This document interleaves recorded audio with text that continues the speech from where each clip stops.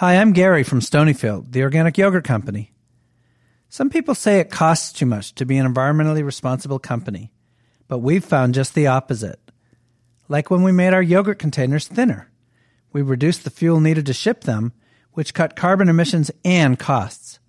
We're proud of the way we run our business and proud to support Living on Earth. From Public Radio International, it's Living on Earth. I'm Bruce Gellerman. The meltdown at the Fukushima nuclear power plant contaminated a vast area of Japan. Now, a year later, cleaning up the radioactive mess gets underway. It's actually quite sticky. It initially is on the surface of leaves and buildings, and it eventually starts to be washed down into the soil. It really sticks to the soil. And then later on, it will even be absorbed into plants and the bodies of animals. Also, with nearly all its reactors shut down, Japan drills offshore, trying to tap a very unusual energy source. One reason we call it fiery ice or fire in the ice is that you can actually light this little chunk of icy material on fire, and it will sustain the flame. But can fiery ice sustain Japan? These stories and more this week on Living on Earth. Stick around. Support for Living on Earth comes from the National Science Foundation and Stonyfield Farm. From the Jennifer and Ted Stanley studios in Somerville, Massachusetts, it's Living on Earth. I'm Bruce Gellerman. It was a year ago, on March 11th, at precisely 2:46 in the afternoon, when the most powerful earthquake ever to hit Japan shook the earth for 6 terrifying minutes. Finally, it was over. The air was still and eerily calm. Then sirens began to wail, warning of a tsunami. Giant waves pounded Japan's Pacific coast, submerging the emergency backup generators at the Fukushima nuclear power plant, leading to a meltdown of spent radioactive fuel and reactors. Freelance journalist Winifred Bird lives 300 miles southwest of Fukushima. I turned on the TV, which is what I always do when there's an earthquake, and pretty soon these images started coming in of, the little pre-tsunami waves kind of washing over the ports, and it just kind of escalated, and it took me maybe a few hours to realize that this wasn't your normal disaster. More than 16,000 people died and 1 million were evacuated from a 12-mile zone around the nuclear power plant as radiation spread. Now the Japanese government has decided to decontaminate the vast region, and Winifred Bird writes about the Herculean effort in the online publication Yale Environment 360. The central government is in charge of decontaminating the evacuation area, which is about 1,000 square kilometers. About 500 square kilometers of that is very severely contaminated. However, there's radioactive materials spread over a much larger area, so it all depends on how much people decide they want to clean up. So they've got this vast area that's contaminated. What do they hope to do? How do they hope to decontaminate it? The methods vary depending on what you're decontaminating. It's mostly radiocesium that they're trying to clean up. It's actually quite sticky. So it falls down in rain from the atmosphere, and it initially is on the surface of leaves and buildings, and it eventually starts to be washed down into the soil. Especially with clay soils, it really sticks to the soil. So say if you want to clean up a building, a concrete building, you can say spray it down or wipe it down. But if you're talking about cleaning up a forest, now we're getting into removing leaf litter, removing soil. You might even need to cut the branches off the trees or possibly even, in some cases, cut the whole tree down. So 80% of Fukushima Prefecture is covered in forests and farms, so you can't just ignore the forest and focus on towns only. Another issue is that Fukushima is very mountainous, as is much of Japan. So even if you have an isolated town down in a valley and you have a forest up above it, you have the issue of contamination washing down continuously from the forested hillside. It's a huge problem, and nobody has quite figured out what to do about it. But when you wash this stuff off, this sticky cesium, what do you do with the water? Right. So that's a big problem that the government and the contractors working on this have discovered as they start to experiment with different methods, is essentially if you rely on washing down the surfaces of buildings and other artificial materials, you're just moving the contamination around in the environment. So you're moving it from a house into a river, ultimately into the ocean, or you're maybe moving it onto the neighbor's property. So they've come up with several possible solutions. One is wiping things down instead of washing. Another one is using a vacuum at the same time as a sprayer. So it's kind of like when you go to the dentist and they have the vacuum in your mouth as they're putting the water in. Uh-huh. But obviously that's really hard to do on a huge scale. What a mess. What about the soil? Highly contaminated soil does need to be removed in large quantities. The Ministry of Environment has estimated that between 15 and 31 million cubic meters of soil and debris will need to be removed from Fukushima Prefecture. And it's quite possible that that number could rise. Well, it's a lot of soil. Where do you put it? So that's the problem. Nobody wants this soil in their town long term. Temporarily, you just kind of store it near where you've removed it, and that's where it is right now. But the government wants to create a midterm storage facility somewhere within the highly contaminated area. This has got to be very, very expensive to clean up this contamination. Any idea, has the government said how much it could cost? Well, the government has already allotted over 1 trillion yen, which is about $12 or $13 billion, and I expect that the costs will exceed that significantly. How does Fukushima's fallout compare to Chernobyl's? The amount of radionuclides released is quite a bit smaller. The most recent estimate was about 20% of what was emitted from Chernobyl.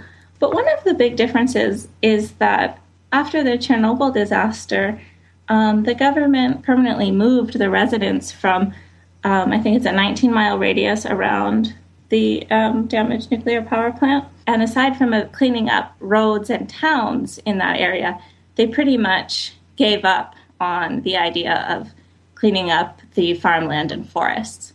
Yeah, it became an exclusionary zone. That's right, and it still is today, over 25 years later. In Japan, the Japanese government doesn't want to do that. There's not a ton of area to resettle people, so the government wants as much as possible to clean up the contamination and move people back into that area. How are the Japanese people reacting to these efforts? Do they have confidence that the decontamination efforts are going to work? I think a lot of people are extremely skeptical. A huge amount of trust in the government and in industry has been lost as a result of this disaster. Evacuees who I've talked to who used to live quite close to the nuclear plant have told me that they no longer want to move back no matter what the government does or says because they don't trust in those promises. So I think that one of the main things the government is going to have to work on is building back some semblance of credibility with the public. Winifred, thank you so very much. Thank you. It's been a pleasure. Winifred Bird is a freelance journalist living in Japan. Well, since the disaster, Japan has pulled the plug on all but 2 of its 53 nuclear reactors. The nation has always been energy poor. It imports 95% of its fuel.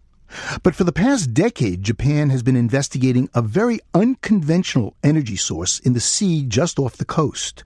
And now experimental drilling designed to commercialize what is known as methane hydrate is picking up speed, promising a new source of energy not just for Japan, but the world.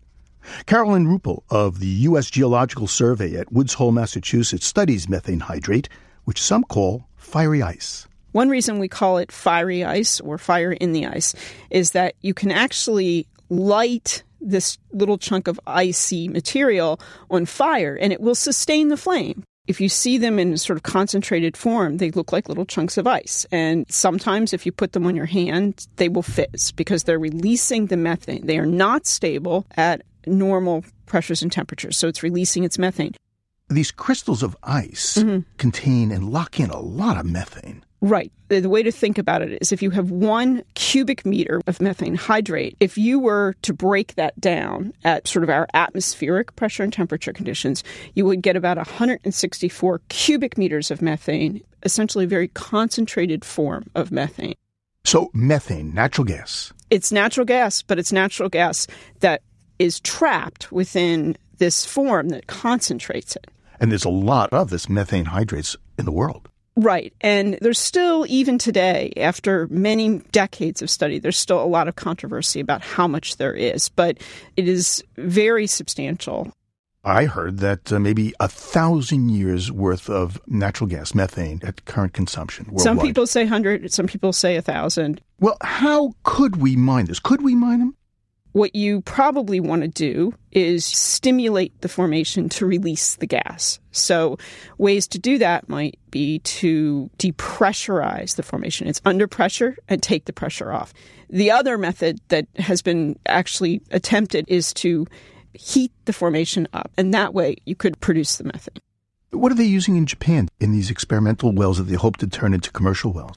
What they're doing now is they're starting to drill the series of wells that will be necessary to get to the point of doing a long-term production test. And what a long-term production test would mean is proving that the amount of methane hydrate down there and the rate at which you could produce methane from it would make this a viable resource. The United States has projects on the north slope of Alaska to find out if we have these methane hydrates and can exploit them. And we know they have them there, right? We know we have them, and the more critical question is how and if we can exploit them. Ultimately, the questions we're all looking at would be, what are the best ways to exploit them, and is it economically feasible to get to the point that gas hydrates become part of the total natural gas supply for the U.S.? I understand that one of the richest places on the planet is in the Gulf of Mexico. In terms of gas hydrate concentrations, from what we found so far, there are some very high saturation deposits within the Gulf of Mexico. We should say that methane, natural gas, is a very potent greenhouse gas. It is a very potent greenhouse gas. It's estimated to be 15 to 20 times more potent than CO2 in the atmosphere, but the concentration of CO2 is obviously much, much higher than methane.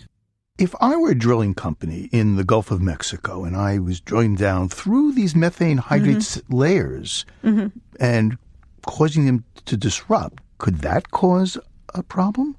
Well, we don't have any published evidence that there has been any kind of failure or problem related to drilling through gas hydrates. But certainly there needs to be a lot more work done on these hazards. Do you think a mistake in drilling could trigger a climate problem? No. When we're drilling, it's a discrete borehole that's being made in the ground. And so that is unlikely to cause a methane release so large that this would have an impact. The other thing to remember is that, particularly with deep water drilling, that methane, when it's released, goes into this huge pool of the ocean where the ocean is very undersaturated. So mostly it dissolves in the ocean. That may not be so good for the ocean, but it's not usually a freight train to get that gas directly out into the atmosphere. So you think we can manage the risks?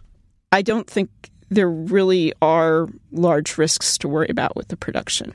I was surprised to hear you say that because I've been reading about this and they talk about geohazards from methane hydrates. Right. Let me go through a couple of them. One would be climate change. 55 million years ago, they say there was a large-scale disruption of the methane in the ocean, and it caused basically mass extinction of marine life. Yes, that's one explanation for a period for this mass extinction event, and also there was a large warming event. But I think it's important to make a distinction here between so-called geohazards, which are hazards like climate change or submarine slope failure, which is another hazard that has sometimes been attributed to gas hydrates. It's important to make a distinction between those kinds of hazards and hazards that might be related to drilling or producing in these deposits. Well, you talked about this basically landslides in the ocean. Which occur in the ocean sometimes, yes. Because of the disruption of methane hydrates.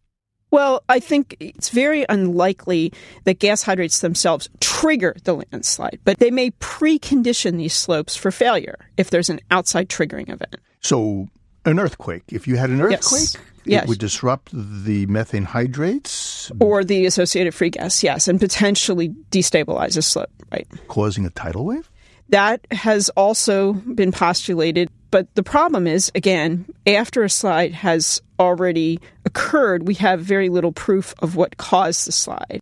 So Japan has a very ambitious program right now. Relative to the United States, how big is it compared to what we're doing? Well, the total spending in the U.S. since about 1999 has probably been about $130 million.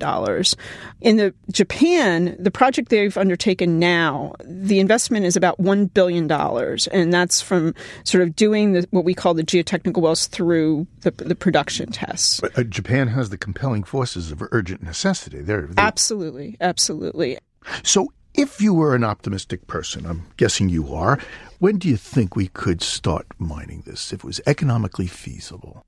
Well, Japan may be there in a decade easily. Let's talk about the U.S. We're probably talking 15 years before we'd start being able to add that to the natural gas stream.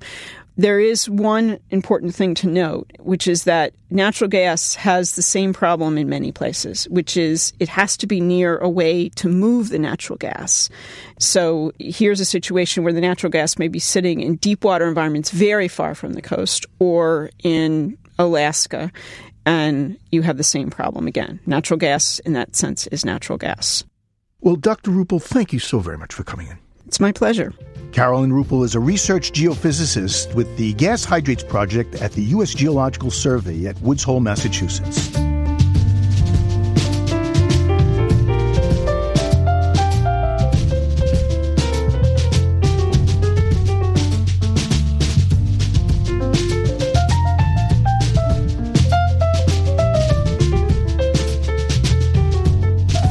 Just ahead, studying tsunamis in a swimming pool. Keep listening to Living on Earth. It's Living on Earth. I'm Bruce Gellerman. Tsunamis can be triggered by earthquakes, undersea landslides, even meteorites striking the ocean. Thankfully, tsunamis are rare, but when they do strike, they can be deadly. In 2004, giant tsunami waves smashed into Indonesia, Sri Lanka, India, and Thailand, killing nearly 250,000 people. U.S. scientists warn the Cascade Fault Line under the sea along the Pacific Northwest is overdue for a massive quake and fear that could trigger a tsunami along the U.S.-Canadian coastline. To prepare, the National Tsunami Hazard Mitigation Program provides evacuation maps, emergency training, and educational materials. This is one of its videos. It can be many miles long, from 1 to 100 feet high, traveling at 400 miles per hour.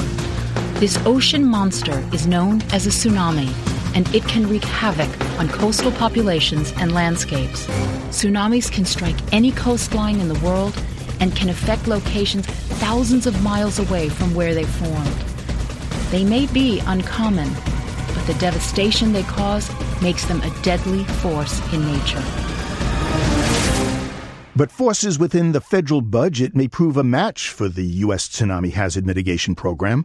President Obama proposes cutting nearly $5 million in its funding next year. Yet even in the best of times, studying tsunamis is difficult. Catching the rare waves at sea is tough, so researchers at Oregon State University are creating tsunamis in special swimming pools. From IEEE Spectrum's program Responding to Disasters, From Prediction to Recovery, Lauren Sommer reports.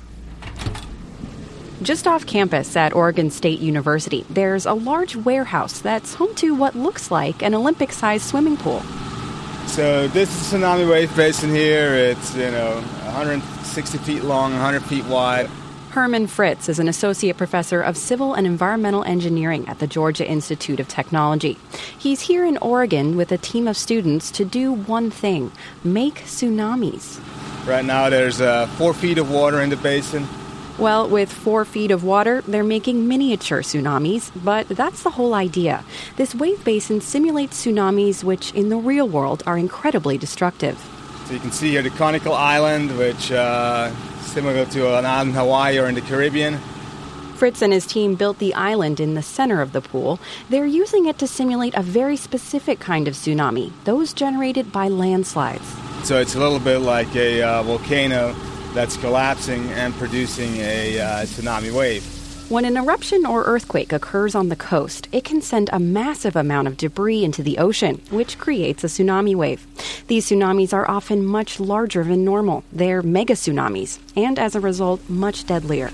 There's, of course, Krakatoa volcano in Indonesia. It's a famous volcanic explosion and then engulfment collapse of an entire volcanic island. That caused 36,000 fatalities in 1883. But landslide-generated tsunamis are relatively rare. Fritz is the first to simulate how they work.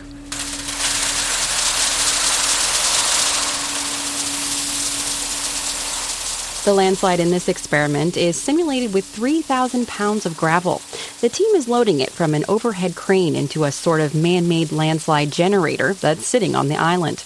It's basically a large bin that fires gravel down the side of the island and into the water when the time is right. Coming down in 15 seconds! And that time is now. The gravel shoots into the water, sending waves across the pool. The waves are being recorded by high-speed video cameras and by gauges that measure the height. Fritz and his students gather around computer monitors to watch the data come in. There's a little bit of noise at the beginning. You can see kind of nice waves over most of it, but at the very beginning there's a little bit of a spark here. On a good day, they'll run the simulation up to 8 times. It's pretty exciting to see the wave propagate around the cone and then collide on the backside. Georgia Tech PhD student Brian McFall is talking about one of the stranger effects they're studying. Say a tsunami is headed toward your island. It seems like it's so intuitive. Oh, the wave's coming from the north, let me get to the south side of the island. Not necessarily isn't really the best idea. Even though it seems like you want to be as far away from it as possible, you're actually going to get hit a lot harder than if you're on the sides. That's because once the tsunami hits the island, the waves wrap around both sides and collide at the back, combining their energy. That creates a larger wave, which runs up onto the land and makes the backside of the island one of the worst places to be. Herman Fritz says this kind of data can be used to update tsunami hazard maps, which today don't include risks from landslide-generated tsunamis. That's just one of the gaps that tsunami researchers are trying to fill. So the main problem is in tsunami research, there are very few benchmark cases out there that you have with data. Historically, researchers have had little data about tsunamis in action. And up to 2004, there were almost no even videos or photos of tsunamis. So the tsunami was kind of this almost unseen hazard that can destroy entire coastlines. Fritz says their miniature tsunami experiments tell them about the basic dynamics of tsunami waves. That data can be used in sophisticated computer models, which can forecast where tsunamis might happen and what their impact will be. Of course, tsunami researchers still try to observe real events. Fritz is often part of a research team that rushes to sites where tsunamis have hit. We try to get the ephemeral information, the perishable data, the things that go away. And when we go right after the event, we try to get watermarks, so just to see how high the water was. The data they collect helps tsunami researchers model future tsunamis more accurately. And recently, he's been busy. Well, I've been to the Indian Ocean tsunami in 2004 as a very large event, and then to several of smaller events in Indonesia, Java 2006, South Pacific, Solomon Islands 2007, and Samoa 2009. While most of these tsunamis didn't make the headlines, the devastating 2004 Indian Ocean earthquake and tsunami certainly did. Combined, the events caused more than 200,000 deaths. Banda Aceh is a huge city, was essentially wiped out. And so it's a very large area of total destruction. The human scale kind of gets lost once you have a field of destruction that's so big. For the first time, the world witnessed the devastating power of a major tsunami in action through the videos and photos that were shot as the wave advanced. What those images showed was a relentless wall of water. Tsunami waves are astonishingly long, and when they hit land, Fritz says it's like a car hitting a wall. So the front slows down while the back is still pushing, and the wavelength is getting shorter and shorter, and the wave height gets higher and higher. Against that kind of power, coastal communities have two main defenses: warning and evacuation. Well, warning systems are primarily designed for field events, for events where, for example, you have an earthquake in Alaska, and then you have 4 hours until the tsunami waves reaches Hawaii. But for coastal communities close to the earthquake's epicenter, a warning may not provide enough time. So there's very little time between when the earthquake happens and when the wave arrives. And that can be, it's typically on the order of 15 to 30 minutes in most places. But in some cases, it can even be as short as 5 minutes in extreme scenarios. And then there's really no time. Fritz says that's where public education comes in. And the rule is pretty simple. For local residents, the rule is typically if you feel the earthquake and it goes on for more than 30 seconds, or if you see the water surface withdraw, then you should evacuate. Public education proved to be critical during the recent earthquake and tsunami in Japan. So we turn on the TV about 5 till 10, and there's something going on. Harry Ye is a professor of coastal and ocean engineering at Oregon State University. On the evening of March 11th, he was settling in to watch a cooking show with his wife. I'm half Japanese, and I grew up in Japan, and my wife is Japanese, so we have Japanese TV. As soon as Ye saw the size of the earthquake, he braced himself for the worst. There's no doubt there's a tsunami is coming. Significant tsunami is coming, but we do not know how big. Ye says Japan is no stranger to tsunamis, and the evacuation following the quake certainly saved lives. Still, around 20,000 people died. In the coastal community, because they are wealthy society, they build the buildings with reinforced concrete. So in Japan, people told if tsunami happen, if the higher ground is not nearby, get into those concrete building, climb up to the 4th stories, and that's why lots of people save their lives, but not all. That's because in some cases, the tsunami went above the 4th floor. That was a sad story. But that's some lesson we should learn. Japan's past history of tsunamis has helped the country prepare for disasters, but it can also get in the way. They build seawalls to protect the small coastal communities. But those are based upon the experience of the 1933 tsunami and the 1896 tsunamis. Ye was part of a team that surveyed the damage after the tsunami. He says it's given them an unprecedented look at how modern buildings survive in a disaster of that scale.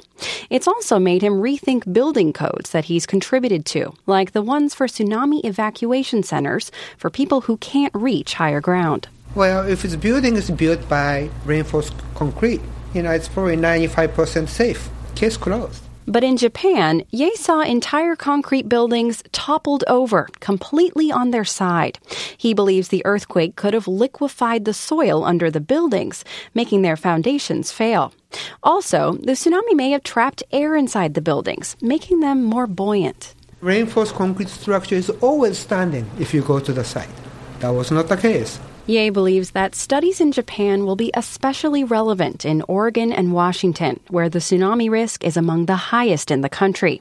What researchers learn will improve building codes and tsunami risk maps, and ultimately save lives. I'm Lauren Sommer. Our tsunami story is part of the IEEE Spectrum National Science Foundation program, Responding to Disasters from Prediction to Recovery. For more information, go to our website, loe.org.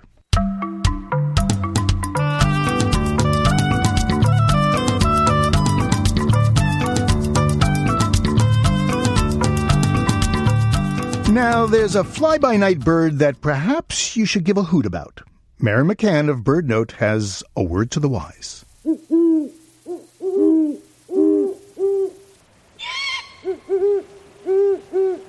We often think of spring as the nesting season for birds, but great horned owls nest in winter because young owls take a long time to grow up. This pair occupies a large stick nest in a tall cottonwood, a nest that red-tailed hawks built last year. The female great horned owl, which outweighs the male by a third, incubated her eggs for a full month, never leaving the nest. The male owl hunted for both. When the eggs hatched, the downy owlets were the size of newborn chickens.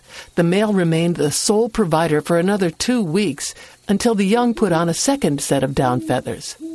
Now, the young can be left alone while both adult great horned owls resume hunting at twilight. From elevated perches, they plunge with silent wings into prey below. They take mice, rabbits, and opossums, ducks and crows, even skunks and young raccoons. The young owls will remain with their parents for several months. And because the cycle started in winter, the young will have an abundance of prey when they are finally on their own.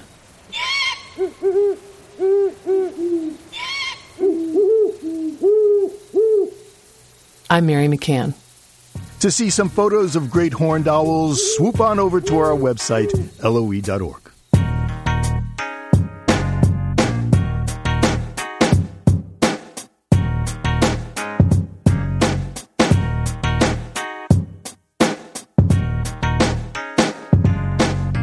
Coming up, urban deforestation leaves U.S. cities with fewer trees and us with problems. They clean the air, they help clean the water by intercepting water and reducing runoff. They take in carbon dioxide. If they shade buildings and reduce air temperatures in cities, it has huge impacts on energy use.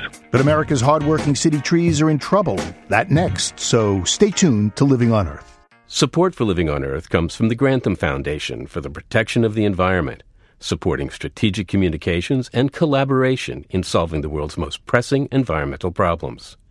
The Gordon and Betty Moore Foundation, and Gilman Ordway for coverage of conservation and environmental change.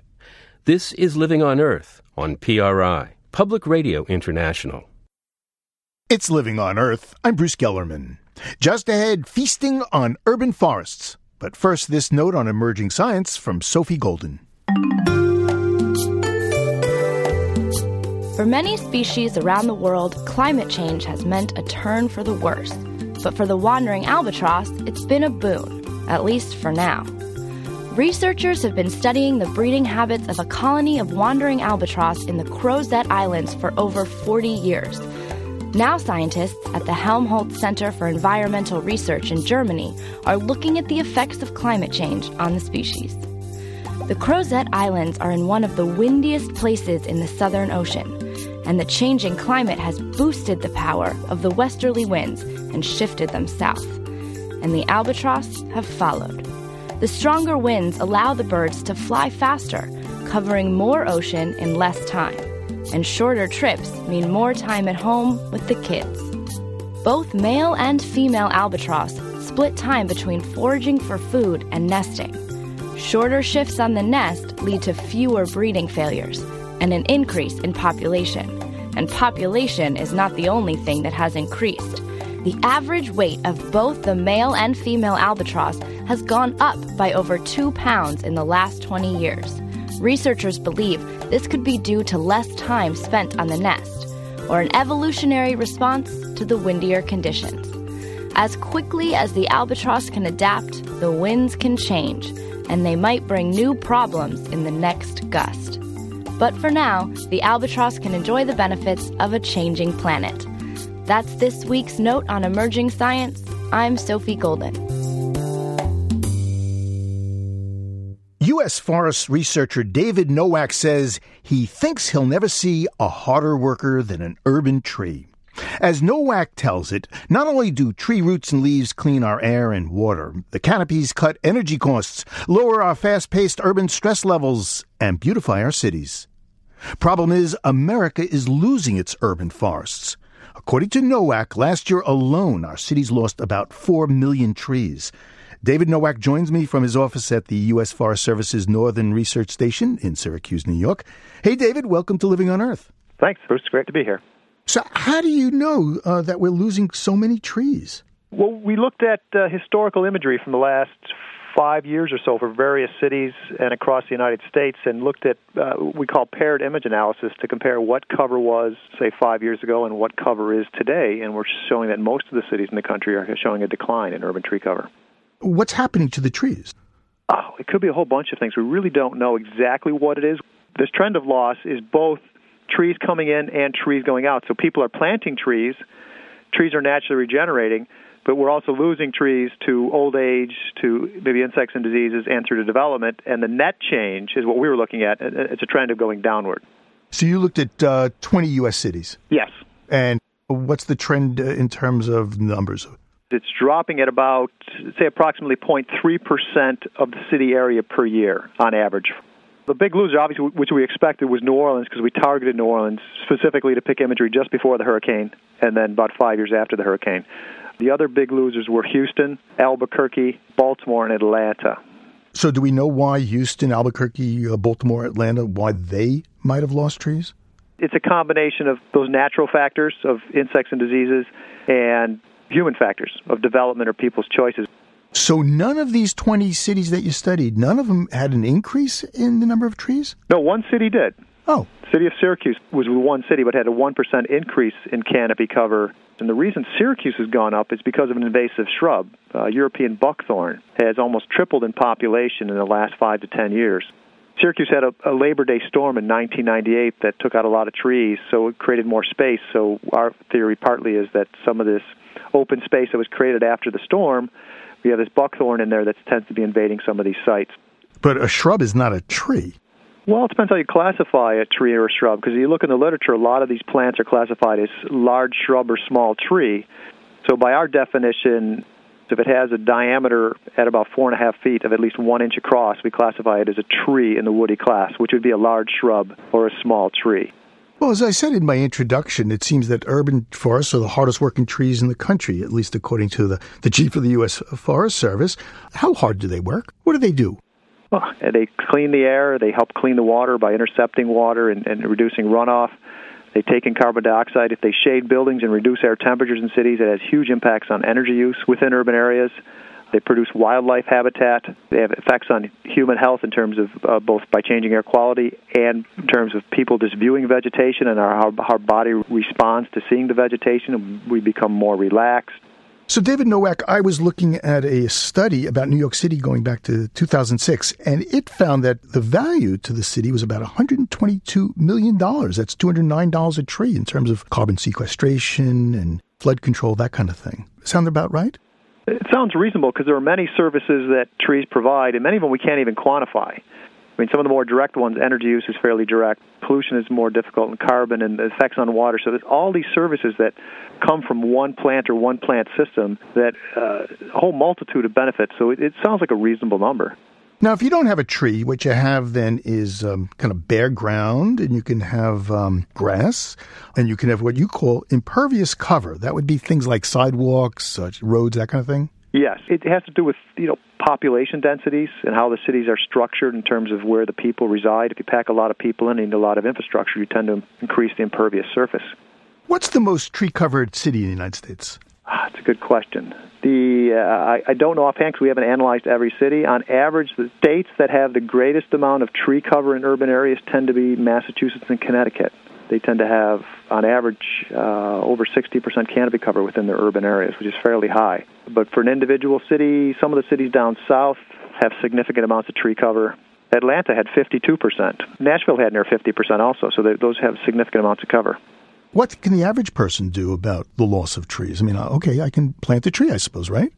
You can plant a tree. You can allow natural regeneration to occur. There's often reasons why trees don't come in, particularly in the East Coast of the United States. We prevent trees from coming in. We mow our lawn. We put impervious surfaces down. More importantly, we can understand what our forest is and what it's doing so we can get better information about the system that we live within, this nature in our backyards. What type of species do we have in the cities? What are these services that are provided? And how many trees do we actually need to plant to sustain cover into the future? We built a tool called iTree that's out there for free to help people measure their forest and understand some of these services that it provides. iTree? iTree. It helps you calculate. You can sketch an iTree design, your house in your backyard online, and put a tree around there and get a quick estimate of benefits in terms of energy conservation and other benefits that it provides. With the new app that will be coming out this spring, you can actually use your smartphone and collect data in the field and then download it into the computer program. And it takes in local weather data, local pollution data, and simulates some of these ecosystem services that we talked about. So we believe that having data on your local area is very important to develop management plans and structures to help improve the forest through time. We're hoping to get people to measure and engage school kids and homeowners to understand their landscape and make decisions for a better future. Well, David, thank you so very much. Thanks, Bruce. It's been great. David Nowak is with the U.S. Forest Service in Syracuse, New York. Well, about 200 years ago, John Chapman made a name for himself by walking the Ohio River Valley, preaching the gospel and planting orchards along the way. In doing so, Johnny Appleseed passed along food for thought and created forests that frontier folk could feast on. And today, city dwellers in Seattle are likewise spreading the word and preparing to plant seeds and seedlings to create an urban food forest. In the Beacon Hill neighborhood overlooking the Seattle skyline, Jenny Pell is helping residents of the community convert a 7-acre plot of city grass into a forest Johnny Appleseed would eat up. And if things work out, so will a lot of locals. Jenny Pell is a permaculturalist specializing in creating sustainable community landscapes and designer of the Beacon Hill Food Forest. Welcome to Living on Earth. It's great to be here. So what's a food forest? Well, a food forest is a system that we designed to mimic a natural forest ecosystem. So we're trying to fill in those same elements of a natural forest with things that are edible, useful. We're looking at big overstory canopy trees, smaller trees that fit into that, going down to a shrub layer, down to sort of a herbaceous layer and ground cover, and all the way down into the rhizosphere, into the root zone. So things like mushrooms, vines, herbs, berries, nuts, that kind of thing? Absolutely, yeah. In this project, this food forest, when we met with all the different people from the community, what they wanted absolutely was fruits and berries and big nut trees. That was their biggest request. So we're looking at paths with berry bushes on both sides, and we're going to have mixed fruit orchards and big nut orchards. And one of the nut orchards I'm designing has a very specific Asian tilt to it. So it's going to have big overstory sweet chestnuts, and the understory will have persimmons and mulberries and Chinese haws, and then going down into the lower zone will be really familiar herb and lower plants from the Asian palette. How do you mimic a forest without turning it into something, that Disney would like? Well, I don't know that it would be bad if Disney liked it. Can you design something that's natural? You can. So we're really good at picking things that are going to play well together. So we're going to see like the overstory canopy tree is going to let in a little bit of shade, which is going to allow this next thing to grow. And then on the edge, we're going to have a whole lot of sun, but the larger trees behind it are going to shelter it from aggressive winds and things like that. And then when we step back, those plants are going to grow in their own relationships. Nature kind of takes over at that point. This seems as much philosophy as farming. Oh, absolutely, absolutely. Permaculture is an ethical framework with a lot of principles that give us a design methodology, really trying to get to sustainable, resilient human communities. And also embed the skills in the community, invite people back into that process, get people excited about learning skills. In terms of the one in Seattle, what kind of skills will these people need, and who are they that are going to build this? This neighborhood is a really fascinating neighborhood. It's one of the most ethnically diverse zip codes in the United States. And so we have folks who are Latino, we have folks from many different Asian countries, we have African Americans, we have recent African immigrants, really, really different folks living there. Can anybody kind of walk in and feast on your forest? For the private garden plots, those are really people's individual vegetable gardens. And no, we don't want anybody helping themselves to those. But for the rest of the garden, the invitation, again, is going to be, this garden takes work, and you certainly are welcome to help yourself to some. And if you want to get involved in bigger harvests, come on harvest day and help out. That'll be pruning the trees, mulching the trees. That'll be propagating from some of the plants. So we're hoping that people will come in and, for example, help cut the raspberries back and then take home 5 or 10 raspberry plants to put in their own backyard. People have been signing up by the score with comments like, put me to work. I can't wait to get my hands dirty. Let me know when I can show up with my wheelbarrow. Now, as I understand it, this is going to be the largest food forest of its kind. That's not entirely true. It'll be the largest food forest on public lands in the United States. So food forests are not new. There are really large food forests in other parts of the world. That is one I've seen a video on that's in the Middle East. That's a 2,000-year-old food forest with overstory date palms and bananas and persimmons and citrus, and it's pretty amazing. But it's been continually managed over time for 2,000 years. So I think what's captured people's imagination so much about this project worldwide is that it's so solutions-oriented and it's so accessible. So Jenny Pell, fast forward 2,000 years, you come back to the Beacon Food Forest. Is it still going to be there? We'll jump forward 2,000 years. Let's jump forward 20 years first. What I would like to see there is that this food forest, I'm going to call it one of the living genetic banks of really valuable material in the Pacific Northwest. And what I'd like to see that is kind of a seed nursery or a plant nursery that's going to propagate and spread well beyond the borders of that food forest. That I can imagine just sort of blossoming all across the Seattle landscape. Also, in a lot of ways, this park is intended to serve the local neighborhood, but we already recognize that it's going to become a destination for people. Other people are going to come and want to look at it and maybe replicate it. So what pieces of this are going to inspire people to take it and make it their own? Jenny, you got a forest in your backyard? I'm renting a house right now, but what I do have is a young food and a mixed annuals and perennials garden in the parking strip. Seattle, a couple years ago, had the Year of Urban Agriculture, and they gave up all the parking strips. If you want to grow food in them, you can grow anything you want. So I put in berries and fruit trees, and you name it, I got it growing. I'm coming to your house. Sounds great. Yeah, we grow a lot of food. I mean, we grow food year-round in my garden here in Seattle. Permaculture expert Jenny Pell is designer of the Beacon Food Forest in Seattle, Washington. Well, Jenny Pell, thank you so very much. It's been a pleasure.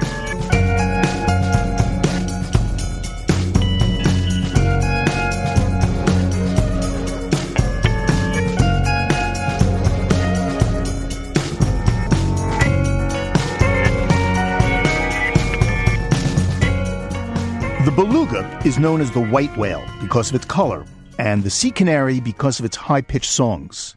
The beluga is prey for polar bears, killer whales, and Arctic people, and it's under threat from pollution and industrial development. The population down by half in just 15 years. Hudson Bay in Canada is one of the last strongholds of the beluga, and it's there that writer Mark Seth Lender got up close and personal with a snow white whale. From the crow's nest, Hudson Bay is all aglow, green as the land. Plowed by flukes and pectoral fins, the surface churns in lazy, furrowed rows.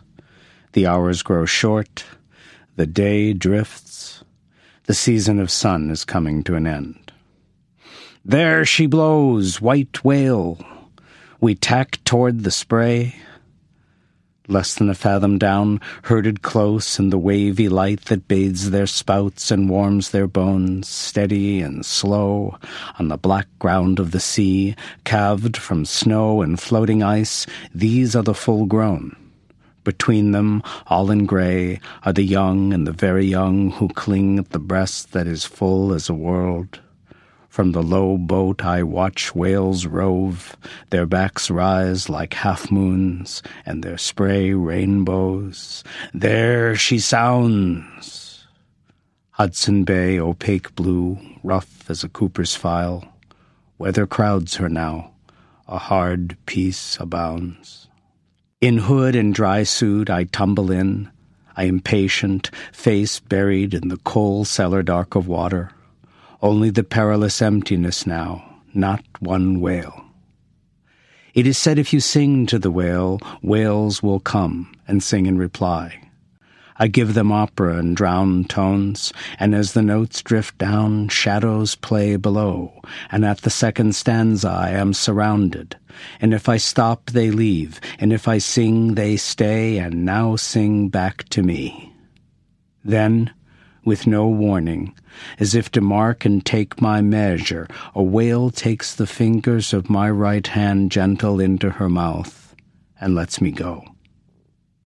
Now the Arctic winter sets, and the pack ice grows thick as rock, pressure-ridged into giant loaves, and I think of that parting kiss, and wonder if she dives to great depth, and with that same mouth rips squid pod from limb, and tears the codfish from his fins, or swallows 'em whole. Or is she now among the eyeless carcasses I've seen, belugas stripped of their fat, and the meat left to rot on the bone? Mark Seth Lender is the author of Salt Marsh Diary, A Year on the Connecticut Coast. There's an underwater video of the belugas Mark encountered at our website, LOE.org.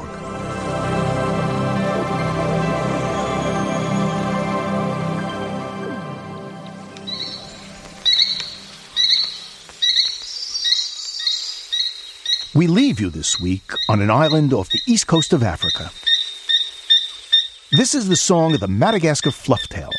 The secretive birds with short tails hail from the rail family and are endemic to the island. Flufftails roam far and wide and are not picky about their habitat. Grasslands, rainforests, marshes, or any old rice paddy will do.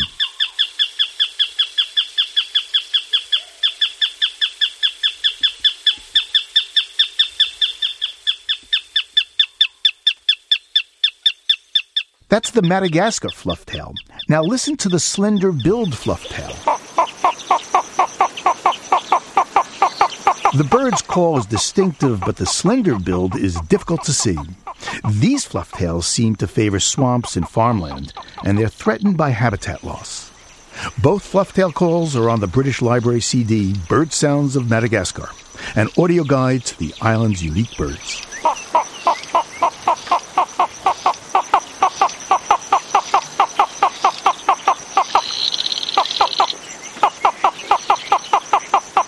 Living on Earth is produced by the World Media Foundation. Our crew includes Bobby Bascom, Eileen Belinsky, Jessica Elise Kern, Ingrid Lobet, Helen Palmer, and Ike Sriskandaraja, with help from Sarah Calkins, Megan Miner, Gabriella Romano, and Sammy Souza. Our interns are Mary Bates and Sophie Golden. Jeff Turton is our technical director. Allison Lurshdeen composed our themes. You can find us anytime at LOE.org, and while you're online, check out our sister program, Planet Harmony. Planet Harmony welcomes all and pays special attention to stories affecting communities of color. Log on and join the discussion at myplanetharmony.com.